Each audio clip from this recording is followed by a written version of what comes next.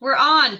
So hi everyone and welcome to the 6-part growth series. And I have on the growth strategist himself, Simon Haigh. And I'm really excited to have you on because we've been talking a lot around values and alignment, and we the fantastic Cortez Legentier with Aligned, and then we had Dr. Susie Mitchell. We talked a lot around values and beliefs, and I'm really happy to have you on today. But in case anyone doesn't know who the amazing Simon Haigh is, can you tell us a little bit about yourself? Well, I'm not sure I'm amazing, but I try my hardest. But it's great to be here, Louise. And I'm referred to as the growth strategist. And I guess what I do is try to do two things at the same time. I try and help organizations grow by achieving their purpose, and at the same time help leaders and entrepreneurs to grow by achieving their potential. So purpose and potential. And I do that through various training, coaching, mentoring, consulting work. So, and it gets me to meet some amazing companies, leaders, organizations, and have some great chats, including with you. So I'm looking forward to this one. Yeah.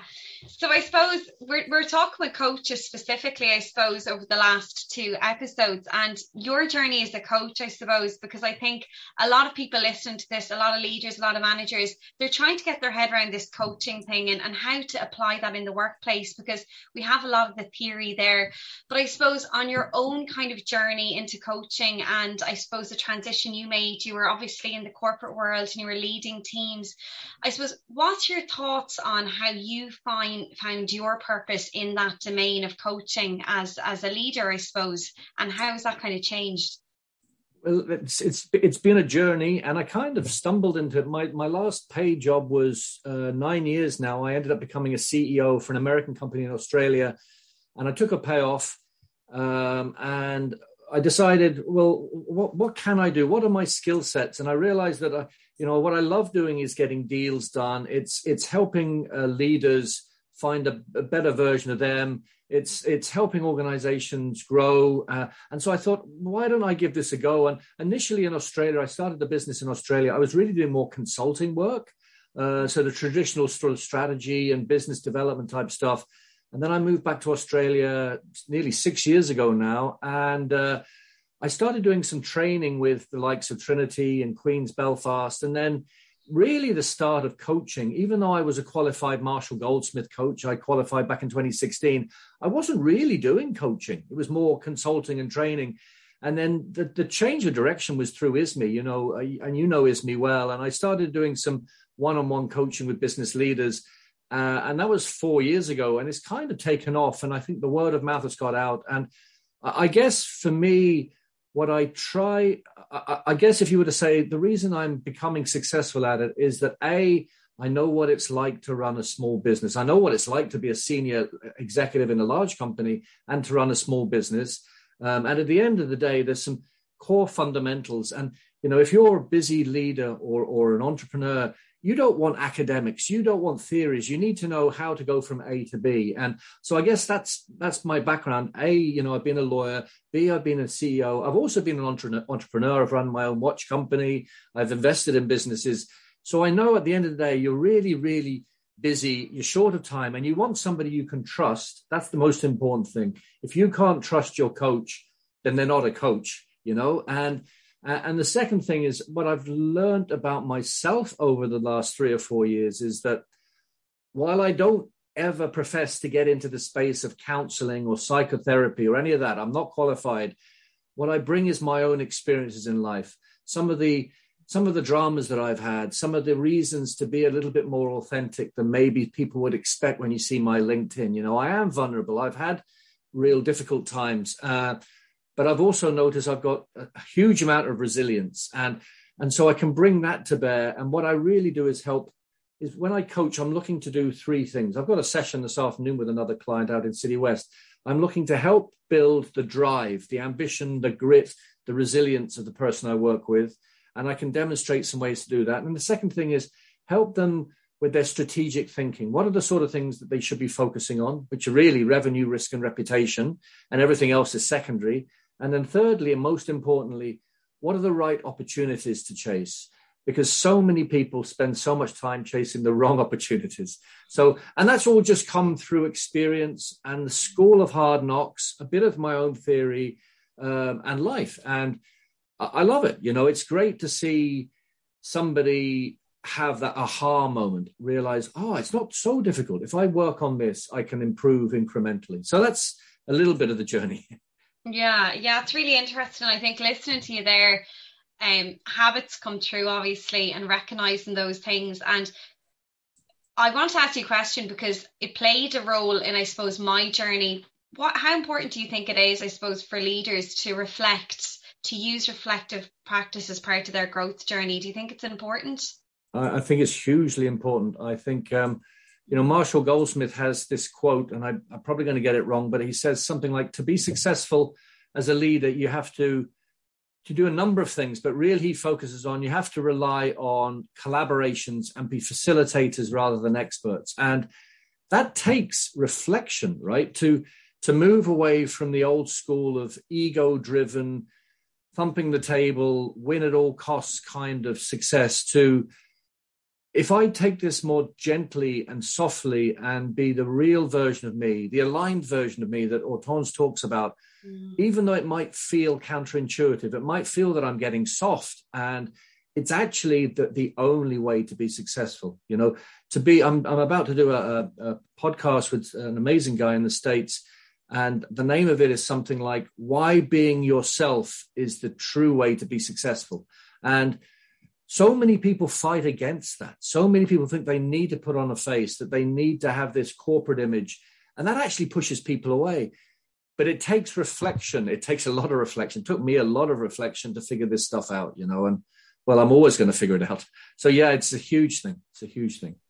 I don't see a lot of that in any programs, in any training, in any companies I've worked with, Simon. I see it a lot when we're doing individual, but I always wondered why they don't introduce these kind of tools or these supports. Mm-hmm. Why do you think that is, I suppose? I think there's a bit of fear in companies. I think there still is a fear of that vulnerability. And I think there is almost kind of an arrogance that this is stuff for those coaching people. You know, we're the big corporate and we can get through. But I think some of them are starting to open up. I'm doing some work now with PayPal, one of my clients, and they've genuinely asked for a more a deeper thinking, as you say, reflective way of coaching and training. And I often talk about what I talk about is 21st century leadership. And I bring it back to the fact that, yes, you need to grow, right? Growth is the key, because otherwise you're going to go backwards. But when you think about it, to grow, you need to differentiate. You need to be different. And to be different, you need to innovate.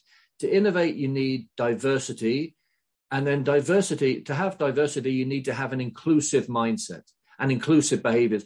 And that's not just inclusive towards other people. That's inclusive towards yourself. That's being compassionate. That's being courageous. And that often means saying no, but it means to be more open-minded and a bit more aware of opportunities. And so I do think some smart companies are starting, but you're right. So many companies are still locked into this almost fear-based mindset. It's frustrating, isn't it? Yeah, it is. And it was really interesting because I'm just going to share with you, I was doing a little bit of research for a workshop. I'm doing a leadership workshop, and I was reading something I came across in Brené Brown that really stood out to me. And it stood out to me because I could relate to it personally on my own leadership journey and also with other people. And what she talks about is, when we talk about vulnerability, we don't really talk about shame.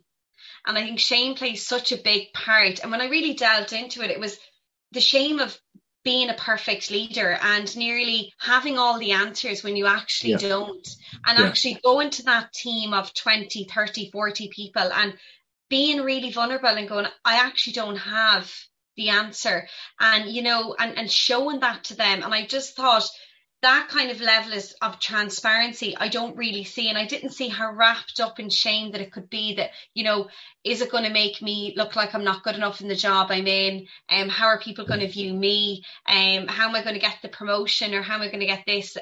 You know, and I'm just wondering, when will this be a norm? Because I you know, and it really got me thinking about places I've worked, and I was thinking, how could I, if I was to go back in the time machine, Simon, or if I was to go back working in those organizations again, and for people listening, because I love to put kind of, I know, theory into practice, how could you even start doing that, if in those companies, or does it have to really start from the bottom or from the very top at a boardroom, or can it start at middle or lower level?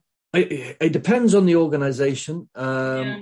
but I think overall, if you don't have the senior exec, if you don't have the right open-minded, willing, honest senior executives in an organization, I don't think you're going to break the model. And I worked when I was an employee, a lawyer. I did work for an American company, and the CEO there, an amazing guy called Wimmer Lance. This was 20 years ago in California, and he had that awareness that it was about being a trust-based leader, right? And a non-arrogant trust-based leader.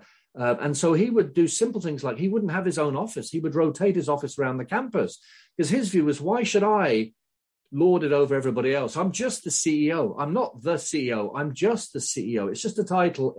I'm one of a number of employees. And so there's no easy answer to this. I think you just need to have more open-minded and aware leaders. And I guess one of the things is that, one of the challenges is that you and I and smart and open-minded, coaches and consultants, like the people you've interviewed, we all know that there is a change needed, moving from traditional leadership to agile leadership, because organizations need to adapt, and they need to be more reflective, and they need to be more sensitive, and they need to adapt to the market. And the market is much more sensitive, particularly since the pandemic. People, we hear about the great resignation. We hear about people being much more open-minded and aware about what they want in life. And so things like some of the better leaders I've come across view leadership as, instead of ensuring that teams do things right, they have this mindset that their role is to make sure the teams do the right things, right? Mm-hmm. And that's giving them the tools, that's trusting them to do it. That's what I call contextual leadership. That's, this is what we need you to do. Go and do it, right? Go and do it. And if you make a mistake, as long as you own up to it, as long as it's not a fundamental error, that's part of the process.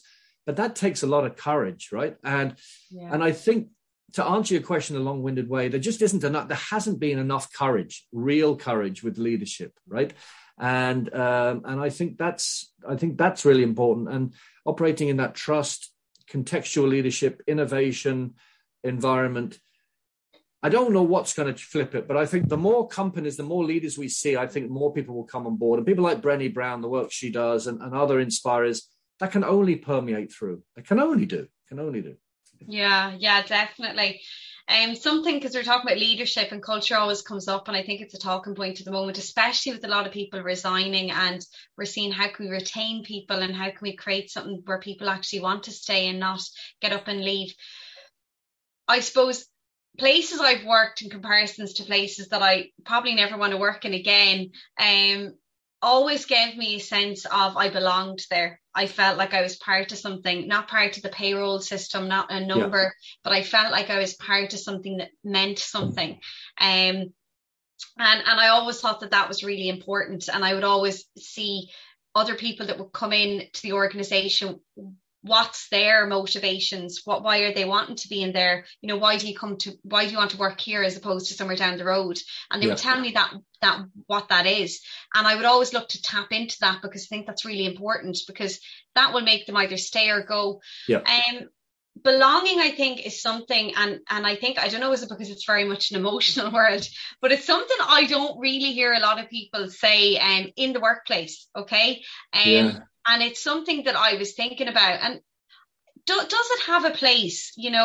How do we kind of, I suppose, proposition this to people that maybe are going, don't really want to hear that, Louise. I've better things to do in my day. I suppose, what's your take on that? It's funny you should mention, you're the second person who's mentioned to me belonging in the last week. And somebody's asked me, would I maybe help out on a program around belonging? And for me, it all comes back to this inclusive leadership thing. And I'll explain. So I've done quite a lot of work in this space. And you're right. I mean, the largest reason for people leaving organizations is they feel like they're not included. They're not being recognized. They don't really feel part of it, right? It's not money, and it's not pension and all these things. It's that feeling of, I'm there, but I'm not really there, which is a lack of feeling of belonging. And there are 5 key areas that have come out of a number of surveys that I've kind of brought together, that if leaders really wanted to shortcut this and demonstrate that they're looking at belonging in the right way, they would have a head start. And the first one is, I've mentioned inclusion and recognition, right? Employees want to feel included. They want to experience a sense of we're in this together and we're going to do our best to move forward. Of course, there are some people who aren't, right? But generally speaking, most employees want to feel included, and they're looking to have a voice within an organization, right? The second thing then is trust and autonomy. Employees want to feel trusted. They want their leaders and organizations to trust them to do the job. And this goes hand in hand with that feeling that they are really included. The third thing then is growth and development. Employees are looking for opportunities to grow and develop, and which is all part of being noticed. It's having attention paid to you, right? Without being controlled, without micromanagement. And then the fourth thing then is vision and clear expectations. They want to have a sense that the management, the leadership is cohesive, aligned, and inclusive in its direction. Because without that inspiration, why would you bother commit, right? And then the fifth thing then is they need good leadership. They're looking for leaders not to control them, not to dictate, but to facilitate. And so there are those 5 areas. But it's easy for me to say, right? It's easy to say this sort of stuff when you're talking to. And one of the things I've noticed when I give training and I ask, leaders, well, why isn't this happening within your organization? And the answer that comes out nearly every time is, we're too busy. And I'm thinking, well, all the evidence demonstrates that inclusive, aligned, cohesive organizations are more productive. They have better brand value. They have better employer branding and potentially more profitable. So that's just a bit of a short excuse, But I think making the leap from today to tomorrow and believing that you can change and improve, that's where the gap is. And I think it just needs people like us and Susie and Hortense and Brené and all these people who see this and know this, because we work in organizations, to keep saying it, to keep saying it. But again, there's no... If there were a shortcut answer, there wouldn't be any coaches and consultants. Yeah. It's just really interesting, because I think it comes back, and I don't know what your thoughts is. It comes back really. I think a lot of it is the individual, and sometimes we look at it as the collective. We use these words and we look at it, okay, let's all have a great culture, but that's not really, because once we go and we do that, we're pushing that then far away. We're not bringing it, internalizing that and bringing it towards us. That's a good point. We all have a responsibility ourselves to contribute, and the other thing then is leadership. I mean, leadership isn't easy, right? It's really, really difficult. Good leadership is really difficult. Dave Ulrich, the father of modern HR, talks about the DNA of today's leaders, and it's really, it's very complicated. And on the one hand, a good leader needs to be a developer of human capital. Their job is to build the brand and create psychological safety and trust. A good leader, right? Yeah. And at the same time, they have to be a strategist. They have to harness information and uncertainty and try and figure a way forward. They have to be personally proficient. They have to be a talent manager and almost kind of a mentor and a coach. And then lastly, they have to be an executor. They have to actually execute. And I think it's funny, because I'm doing a speech in Milan in October about 21st century leadership. And I think we're all leaders, right? We should all think of ourselves as leaders and don't rely on that big person in the top office. And I think we're starting to see this in politics. We're starting to see that these politicians actually don't really know as much as maybe we had attributed to them. And I think the same in corporates. If you keep waiting for the big leader to make the decisions and to make life great and inclusive and a sense of belonging for you, you might be waiting forever. So I do think we've all got a responsibility. That's easier said than done again, though. Yeah, I do think I totally agree with that. And because I was reading I read an article and it says and a couple of ones and I kind of I see it from a different angle, I suppose, but a lot of them were saying, you know, it's up to this one person to change that culture, but I don't see from a ground level and a day-to-day and those people at a lower level to the organization, and they are the culture because they're the people that are facing your customers. So if I was to give retail as an example, you've the people in head office, they might be in a different country, which was the case in a lot of places I worked, but we were that facing environment, we were that culture. So if you went to a shop in Galway or Dublin or London or Milan that you're going and doing your talking, it would be different in each of those sites. So there could be 400 or 500 stores, but they're different.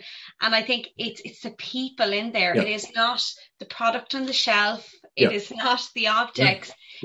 It's the people. I think it's the living organisms that actually create that culture. So I do think that it's created by each, because if we look at the flip side, I think if we look at when the culture goes down, we've brought someone into the organization that isn't fitting well with the values and the way we run the business, we can see that flip, Simon, quite quickly. You know, if we bring someone in that doesn't fit in. So the power of that. It's interesting you say this, and I don't mind giving this as an example because it's a good example, but I had to do training recently through our mutual friend Charlie Boyle up in Donegal with McElhenny's, the department store there in Ballybuffet. And I didn't really know too much about it, other than it's the biggest department store outside Dublin. And my job was to go and do DEI training. This was about 6 weeks ago.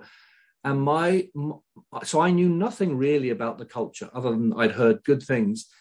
But my reactions were based purely on human interaction. So the first thing is I arrived that morning. I didn't really know where I was meant to go. And I walked into the front of this department store and I thought, where do I go? Like, I can't see a manager's office. And just by accident, somebody was walking out, a young guy with a pad, right? And I thought, I wonder if he's going to the training, right? And before I could even say anything to him, he noticed me and said, can I help you? And he was so friendly, so smile on his face, and we ended up, and he was going to the training, so he took me over, and that was my first reaction. And then when we got into the room, nobody could figure out how to use the projector, and one of the audience was really nice and came and actually set the thing up. And all through the day, right, it was me giving the facilitation, and yet they were actually facilitating my understanding of their culture, which was helpful, accommodating, open-minded, willing, all of those positive things. And I think they actually kind of reflected that back at the end of the day, and they realized they did have an inclusive culture, right? They actually had it. They just needed it shone back at them. So it's what all the humans put together that creates the culture. Exactly as you said. Yeah. And I think a couple of years ago, because I think it's become a big talking point now, but if you were to say to me 10 years ago, you know, culture and all this different thing, I wouldn't have known what you were talking about at all, Simon, right? Because I wasn't really I didn't really understand a lot of that 10 years ago.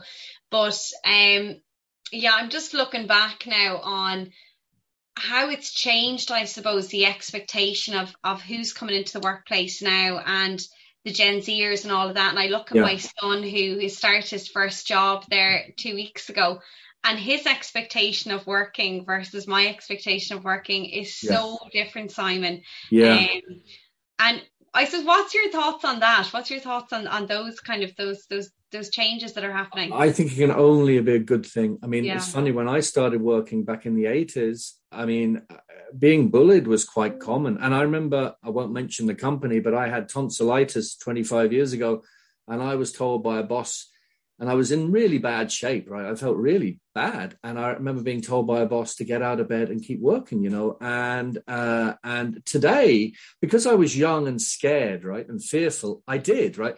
But today I wouldn't stand for that. I would say, with respect, I'm not well. I'll do it when I'm better. And so I do think that there is, whereas flip forward to today, you know, I'm doing a lot of training around DEI right now. And even with some government type bodies and state bodies that I wouldn't expect to be as open-minded as they are, and they are openly talking about, you know, not just gender, but you know, the whole LGBTQI space, and the fact that in the audience there are people, you know, the attendees, there are people across all spectrums of life, right? And I wouldn't have expected that open conversation, and it's a wonderful thing, because Every human being is different. Every human being is entitled to be different.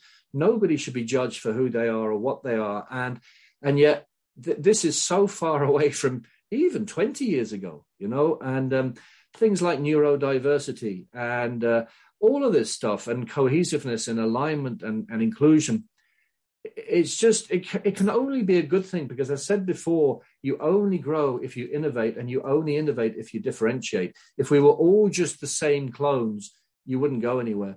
Now, there are barriers to this stuff. I do think I'm hearing there's some pushback now that, you're hearing, oh, well, there are too many jobs created in diversity, equity, inclusion, and we're diverting from true strategy. I do think that there needs to be diversity, equity, inclusion is a core part of strategy. I don't think it should be created as a separate part of the business. It's an underpinning of strategic direction. And so I think there are some challenges, but I think overall it's a wonderful thing. And, the 6 drivers of inclusive decision-making: relationship building, recognition, empathy, as I said before, trust, building trust, ensuring alignment as much as you can. And as we've said, encouraging participation. It's just noticing people. In the olden days, I don't think employees thought remotely about the importance of noticing. It was about getting what you could out of people. Yeah. And it is really nice to see what I see anyways with my son going in. They're a lot more braver than I would have been. I didn't really have a voice. I agree. And I love that bravery and the fact that they're comfortable enough to actually say, I don't want to. And I think we need that. We need those kind of those conversations happening. We need that kind of, that back and forth, instead of that one voice, you do this and the nodding of the head, and you'd go off and you'd do whatever you're told, and you didn't have a voice, I think, for a while. So I think it's really nice to see that shift happen. Absolutely. And just the way we think about communication. I mean, Erica Darwin, who is a leading expert in the future of business and how you integrate technology, she talks about, hopefully I can remember now this, she talks about the 4 key aspects of integrative, innovative, inclusive organizations. And the first one is value visibly, right? Do I respect each person's time in my team? And do I acknowledge and celebrate? And do I try and help others feel comfortable? Second one then is communicate carefully. Is be careful about what you say and how you say it. Third one then is collaborate confidently. Am I clear about which communication channels I'm using? Do I use the right language? And the last one is trust totally, right? Once you've done those first 3, value visibly, communicate carefully, collaborate confidently, it's easier to trust. Now, of course, there are always outliers, but I just think that's wonderful, that kind of language. We never talked like that 20 years ago. And some cynics out there might say, well, this is a lot of fluff, and business is really about revenue, right? But it's not. I keep saying that triangle: revenue, risk, and reputation. And if you keep chasing headlong for revenue at the risk of damaging risk or reputation, you're going to collapse. And I saw this in Australia. A $1 billion engineering company went bankrupt very quickly because it didn't have in place the right structures to manage risk and reputation. So you have to have that triangle balance. And I think this plays into the language today, Yeah. And it goes back to, I think you were talking a little bit, and you do a lot of work around brands and trusting. And I always think that we sometimes, and there was a post I seen, there was a little bit of a discussion I heard of, logos and the importance of a logo and all of this. And there was someone that made a really valid point, and I actually really liked it, was that we don't follow that brand. We don't recognize, Nike or Apple because it's a tick or because it's an Apple bitten sign. It's the reputation built around that. And that's through relationships. That's through that relationship it built with people. And I think when we go into this language of, again, it's putting things abstract, and this can happen sometimes if there's a lot of talk on certain things. I find that we can go, okay, this is why it's there, but it's not. If we actually go really down to the root cause of it, it's actually those relationships that we built around that. And actually leads me really nicely into the next question. And this is something that used to be a big bugbear of me. And I've seen a couple of places that done it really well, and I'll give examples on that, and some places that didn't. a lot of people are kind of talking around organizational values, and a lot of them I find are aspirations. Okay, it's what they aspire to be, and they have them in the back of house, and they have them on the wall, and you'll see them every time there's a marketing or a product launch or whatever that is. They'll talk about the brand values, but then they go and they put them back in the little box and they're pushed in that cupboard, and they're not, they're not really taught, measured, evaluated, any of that sort of thing. And then I look on the flip side and I see other places that done it really well. What's your kind of take on that, I suppose? Because I'm hearing a lot of people talking about organizational values. And do you see that where people they're more aspirations than what they're actually doing in the business? I do. I do quite regularly, particularly in consulting. And I won't mention any companies, but they think, some organizations think that by bringing in a change agent or a consultant to go through a process to shine a light on where they're at is enough. And then they file that in a box and they say they've done the job. And for me, there's too much talk about values and vision statements and all this sort of stuff. For me, it all goes back to the top, which is, what's the purpose of your organization? Why are you in business? What's your purpose? And I think not enough companies are thinking about their purpose, right? And because if you don't think about your purpose, how can you really truly hang the right values that fit that purpose? So for example, a good example of that is Smurfit Kappa, right? They're a cardboard box manufacturing company, one of the world's biggest ones, a great Irish success, okay? But they've been going through a whole process recently about, is that our purpose? And should that be our purpose? Or should we, and this is a genuine attempt to look at this is not a cynical attempt, or should we be thinking, well, are we bigger than that? Are we braver than that? Are we more of a logistics company? And are we, assisting the flow of products around the world in a greener way, right? And there's arguments to and fro as to whether they really are or not, but at least they're really thinking about it, right? Because by thinking about your purpose, it's easier then to have a true conversation about your values, right? If you just put values on a vision statement or a mission on the wall, you can come up with any words. You can Google the top 10 nice words to describe a company. I'm sure lots of companies do this, right? Yeah. And so, and when you think about leadership in this whole thing, the whole point of leadership is to create a bridge to the future. That's what leadership is. It's creating a bridge to the future while at the same time keeping things steady today and telling the truth as much as you can out there.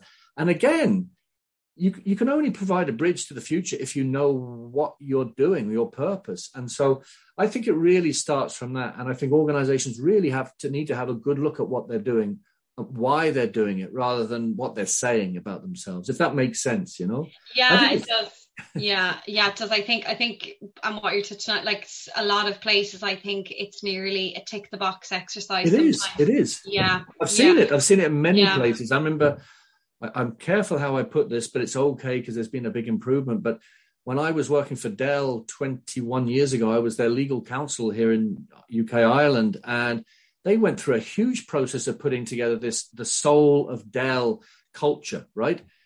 And yet, when it was dropped on employees thought, well, what is this? This has come from Mars. This was like one of these academic things created by a senior executive team. And it completely misfired because people didn't have that sense of inclusive ownership, right? It was like, okay, so somebody just told me what we are, rather than us feeling it, being part of that process, feeling it, and so they've changed since, and they've gone through the opposite process. They've got as much feedback and input, and they've been as courageous about this as possible. But and no coincidence, their productivity and profitability has gone up again. So, but it's just easier, I think, for companies to take the lazy route. That's the problem. It's easier, but it backfires eventually.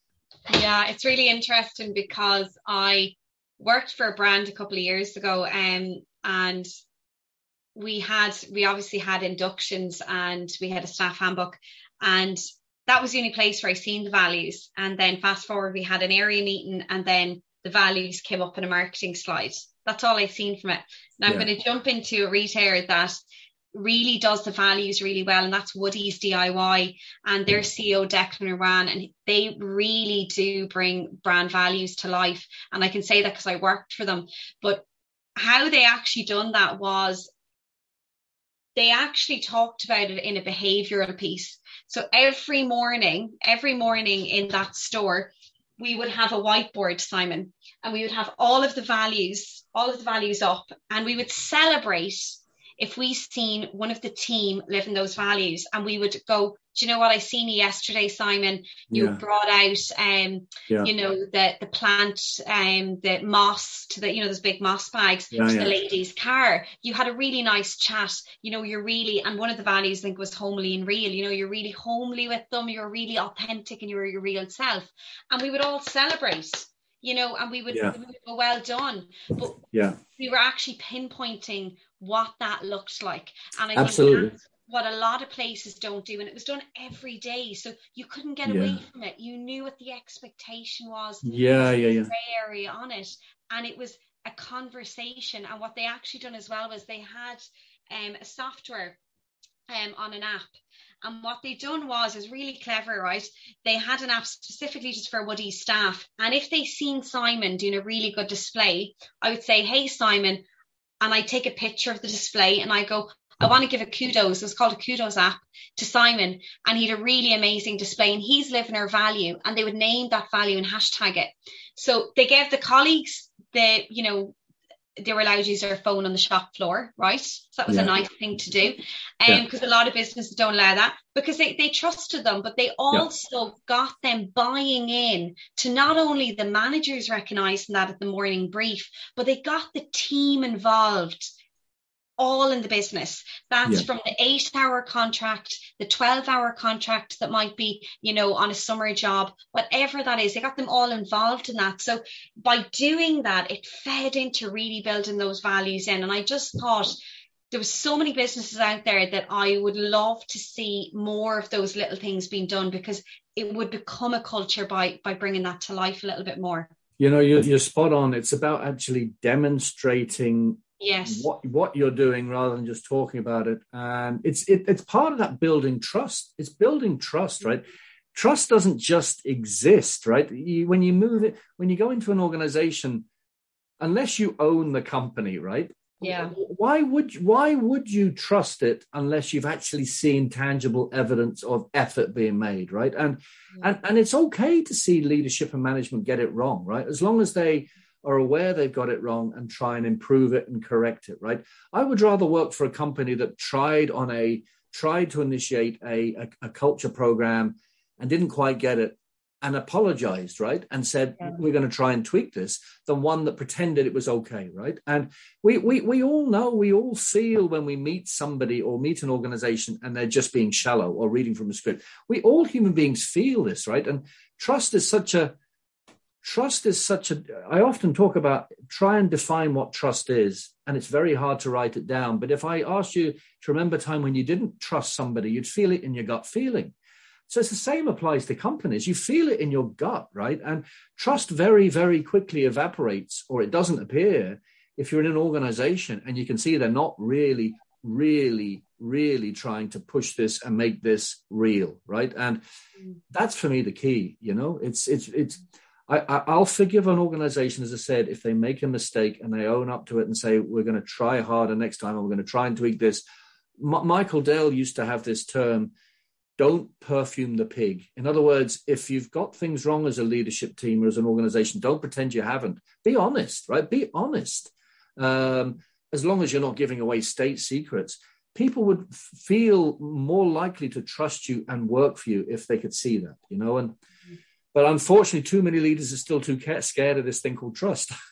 Yeah, I think it feeds into what we said there earlier around that whole vulnerability with actually owning up to when you do make a mistake, and those feelings of, and there is an underlying feeling of a little bit of shame, you know, that there's you didn't, you know, within yourself, I mean, not for anyone else, not guilt, but you know, that you're not performing to, or you feel weak, or whatever that inferior feeling is. I think that's where I don't think probably not enough work is done, but I do think a lot of that is internal work. I think it's on the individual, because you know, somebody that's maybe that has a lot of empathy, or somebody that's maybe more open to somebody that's closed, that can be a lot harder for them to do. So I do think we need to work on ourselves, but it's not just people that have a badge or people that have certain rankings. I think it's understanding that everyone is working a little bit on themselves and understanding how they're putting themselves out there for an emotional piece. Because for a long time, I remember years ago, I was told by a manager, you know, we leave our feelings at the door when we come in here, Louise. You know, I remember being told your game face. Yeah. I remember being told, I won't mention the company, but it was a law firm, we don't have time for emotions in here. I mean, that's mad. That's mad. Yeah. And, you know, it's interesting that there's a place in Texas, Houston, the Rice University in Houston, Texas. And they have a center called the DOOR, DOERR, Institute of New Leadership.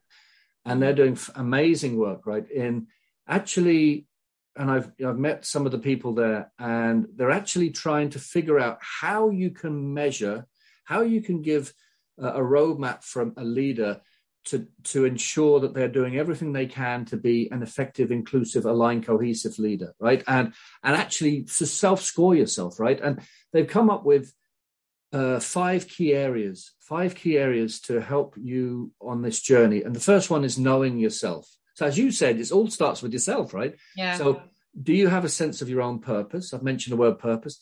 Are you self-confident? That doesn't mean egotistical or bragging, but does that mean are you prepared to be courageous?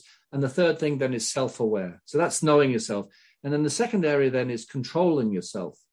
Even though you know yourself, you've still got to control. You've got to have a balance. You've got to, and that's resilience as well. And the third thing then is being aware of others, cross-cultural resourcefulness and ethical responsibility and empathetic engagement. The fourth one then is working with others, you know, conflict management, team building, collaboration, delegation, all those things. And finally, growing yourself, which is innovative thinking, love of learning, willingness to learn through mistakes. And so there's 21 areas within those 5 areas. And it's really powerful, I think. And I think that way of looking at leadership rather than just strategy, right, is so powerful. And I think they're doing amazing work. And I think they're going to be, more and more people are going to hear about them. Yeah. And I'm listening to what you're saying there, and I do see a lot around the innovation and that side of things, but I don't see enough around the first one you spoke about, which is the inner one. I see a lot around the other one, because I believe anyways, a lot of businesses, and I've seen it's just in my own space, I've seen that, you know, these fit into what we're doing. So we're going to take, you know, that because you're going to get this output, and they don't see the inner work as being important, you know, because they don't, okay, it's in it, we can put that off. And then it's not until something happens, or, you know, someone goes on stress leave or something happens that we're like, oh, we really need to look at this stuff now, you know, that sort of way. But it's really, really important, I think. And I think what you said there, that is one of the most important things that I learned in my own leadership journey, was the inner work I needed to do to be actually a better leader for other people. Because to coin the term, your greatest strength can be your greatest weakness. And that happened to me on my own journey, because I was giving that I was burnt out myself from doing it, and I didn't have boundaries. So that whole self-regulation thing, I wasn't really doing it for myself, because I was giving that away to other people. I suppose before we go, I want you to just tell me, I suppose, if you can think of 1 or 2 things that you've learned on your journey. And I've shared a little bit what I learned on mine, and I'm in a coaching thing, I'm one-to-one work now, and I have to be always conscientious of boundaries, Simon, because it's something I'm aware of, that I can give too much, and then I my family time or something else, because I'm loving what I'm doing at the moment. So I have to check myself, and sometimes that does go into overdrive. But is there anything that you can share with us that you've kind of learned, or you're on that journey with?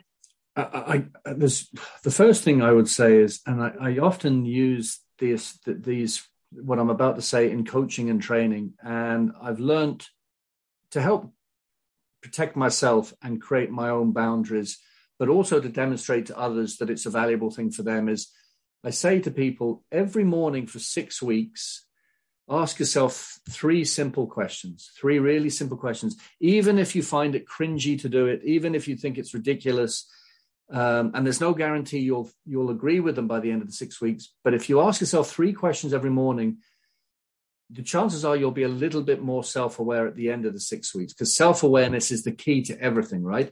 And the 3 questions are, do I like myself? And do I respect myself? And do I trust myself? Ask yourself those 3 questions every morning for 6 weeks. And I do this. And I'm actually going through the process now of, it sounds a bit over the top, but I have a mentor, and I'm going through a process now of, honestly, as much as I can, right? As much as I can remember what I'm doing in the day, doing an inventory of major thoughts that I have during the day, negative and positive thoughts. And I'm finding by doing that, and I've got a pad here, right? Here, this is my inventory pad, right? And I do this. And you might be thinking, why do you need to do this, Simon? I need to do this because I need to notice the way my mind is orientated, the way my mind might wander, a bit like when you see a dog owner take a dog for a walk, and everybody's mind could scarper like this and go to a lamppost. If I don't have a really strong sense of my triggers, my emotions, behaviors, how can I honestly say that I'm an effective coach, right? If you don't have a sense of you, how can you, even though we can't mind read anybody else, we do need to have a sense of the possibilities of where the mind can go, And so that's one thing. Do I like, trust, respect?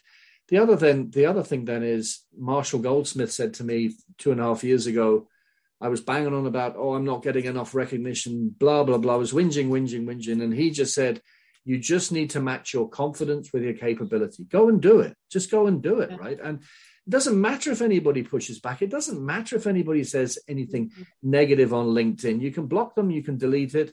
Or, as I have done a couple of times, I'll just go back and say, thank you for your opinion, right?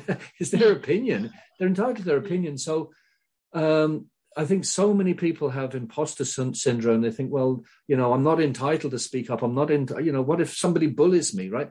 99.99% of human beings out there will never bully you or me. They're not interested. Most people are interested in just surviving, right? Yeah. And so I think it's just waking up and realize the only real constraint you have, the biggest constraint you have rather, is you, right? So go for it, but really try and sharpen your awareness in the process as well. That's a missed opportunity if you don't go for it and try and sharpen your awareness. Anyway, that's what I would say. Thank you, Simon. And you are so authentic in the way you speak and how open and honest you are.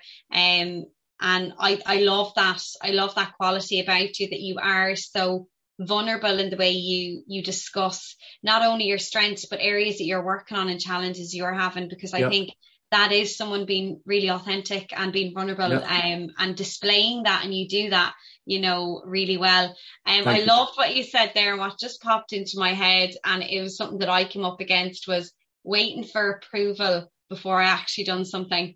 You'd be waiting forever. You'd be waiting forever. Exactly. Yeah. If you feel you're entitled to do it, and I don't mind people who are arrogant, who know what they're doing, right? For want of a better word, who know what they're doing, who are expert. Just do it.